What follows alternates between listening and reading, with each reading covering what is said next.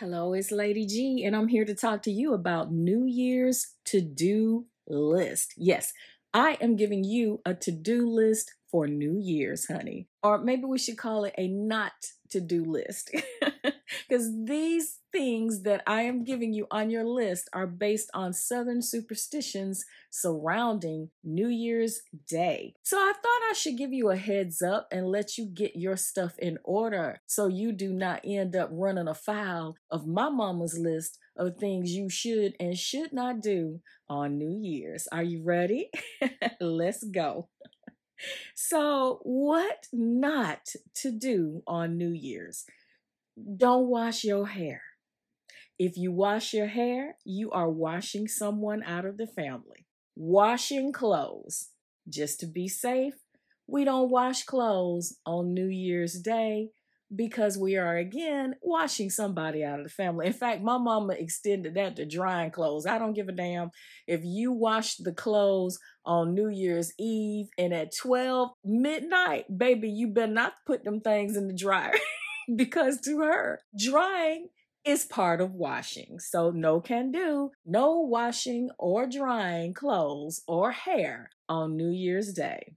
If you have a Christmas tree and any associated decorations, those things have to be down before the new year comes in. Now, I know a lot of people follow more of a sort of Catholic tradition where maybe you don't take it down until Epiphany, which is in January. But honey, that tree and any other hint of Christmas decoration had to be down before the new year comes in. Now, I will tell you, my Christmas tree has already been taken down and put away.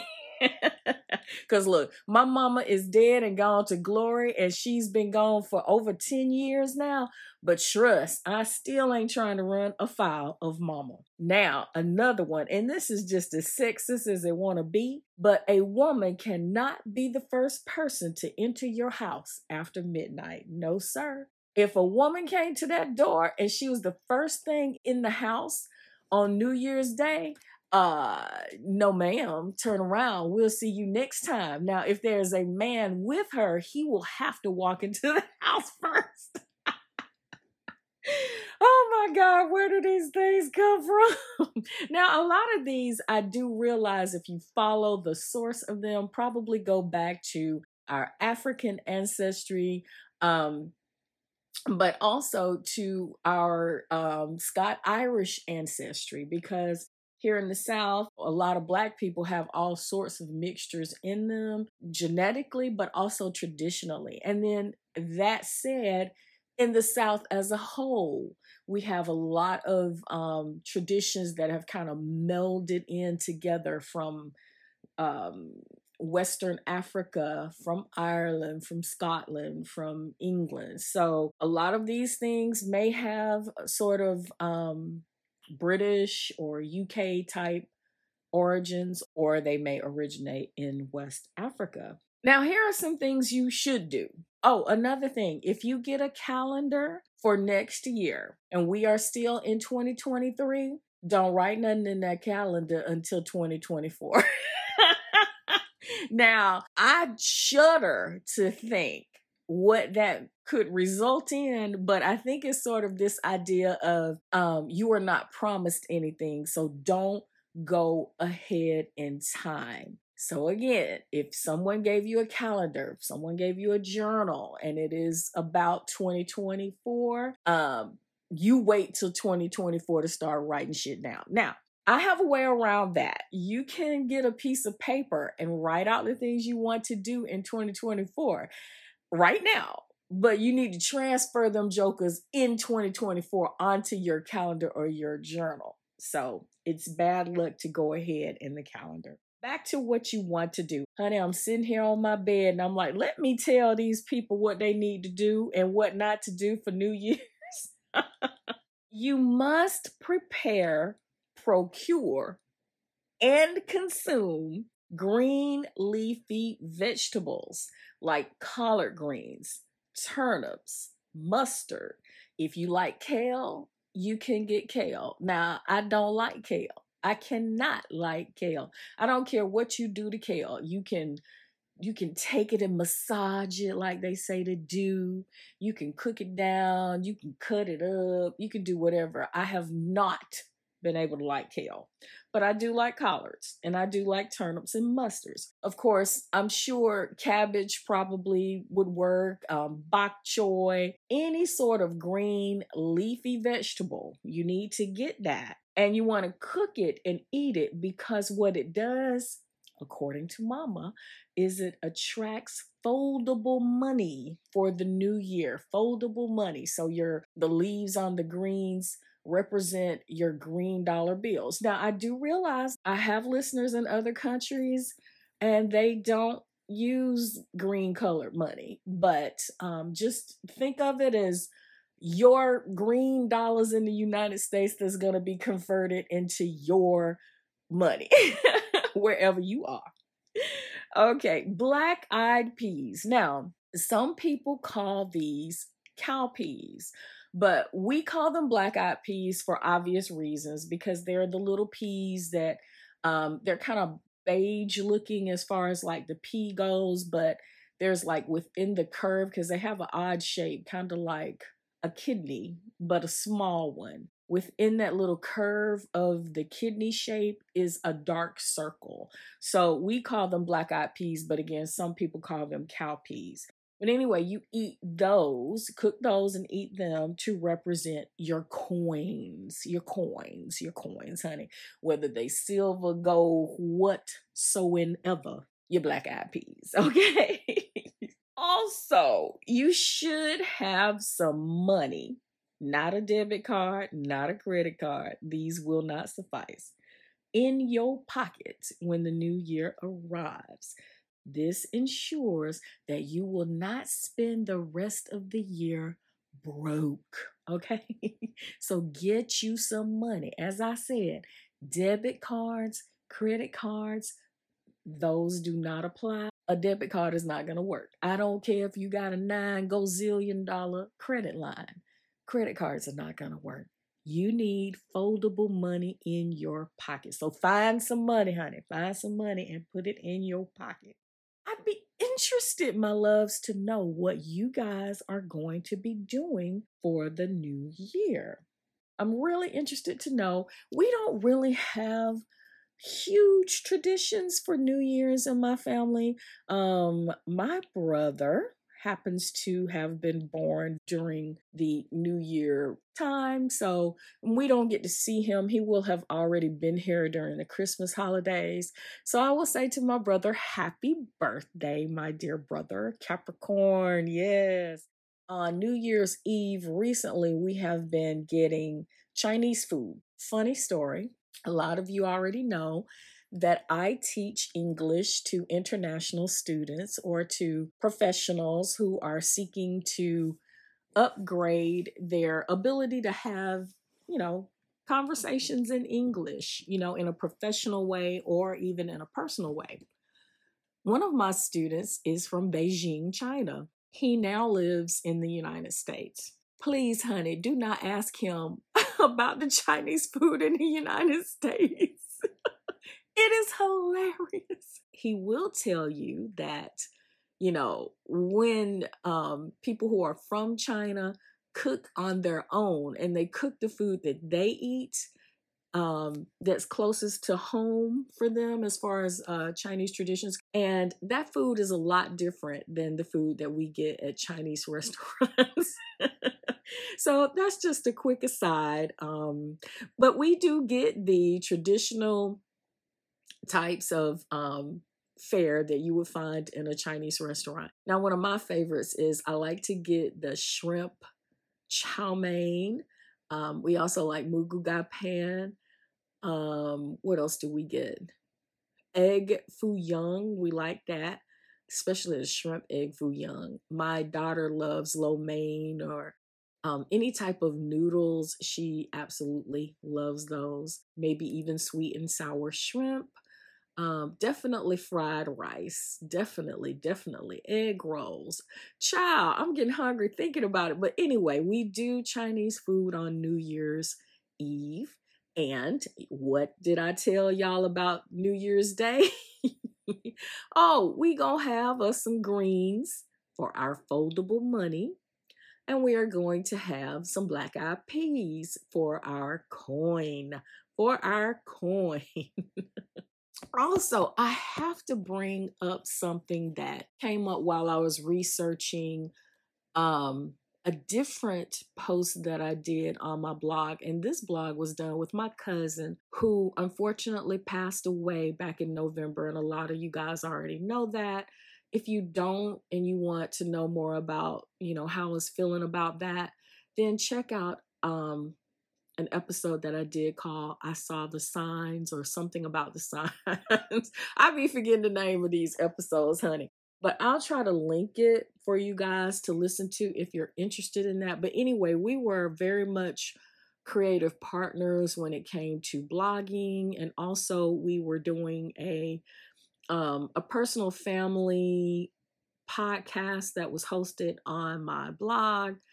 And we got real deep into New Year's and New Year's traditions. And he had researched this idea of the first footer, which probably is the how can I say, not precursor, but the predecessor, I should say, of that whole concept of not letting a woman be the first person in your house. So he really researched that pretty deep. And I do think it is a Scottish tradition. Also, I came across this article, and if I find it, I think I know where I can put my fingers on it. But anyway, this article, for those of us who have African American ancestry, Black folks, New Year's was not a happy time of year. And I'm not going to really go too much into it because I think it would be better for you to read the article. And I definitely will link that article to this episode. But anyway, the gist of it is that when the new year would come in, that would be like the prime time when the enslaved ancestors would be sold off to other properties, a lot of times split up from the family. There were also cases where maybe they were sent out on loan. Child, words like purchased and loaned is just, it give me the ick to think about. But anyway, during the holiday season, a lot of time they were given some little tiny leeway to have like a little celebration for Christmas. But it was always this foreboding about it because they knew that at the top of the year that this was going to be time for,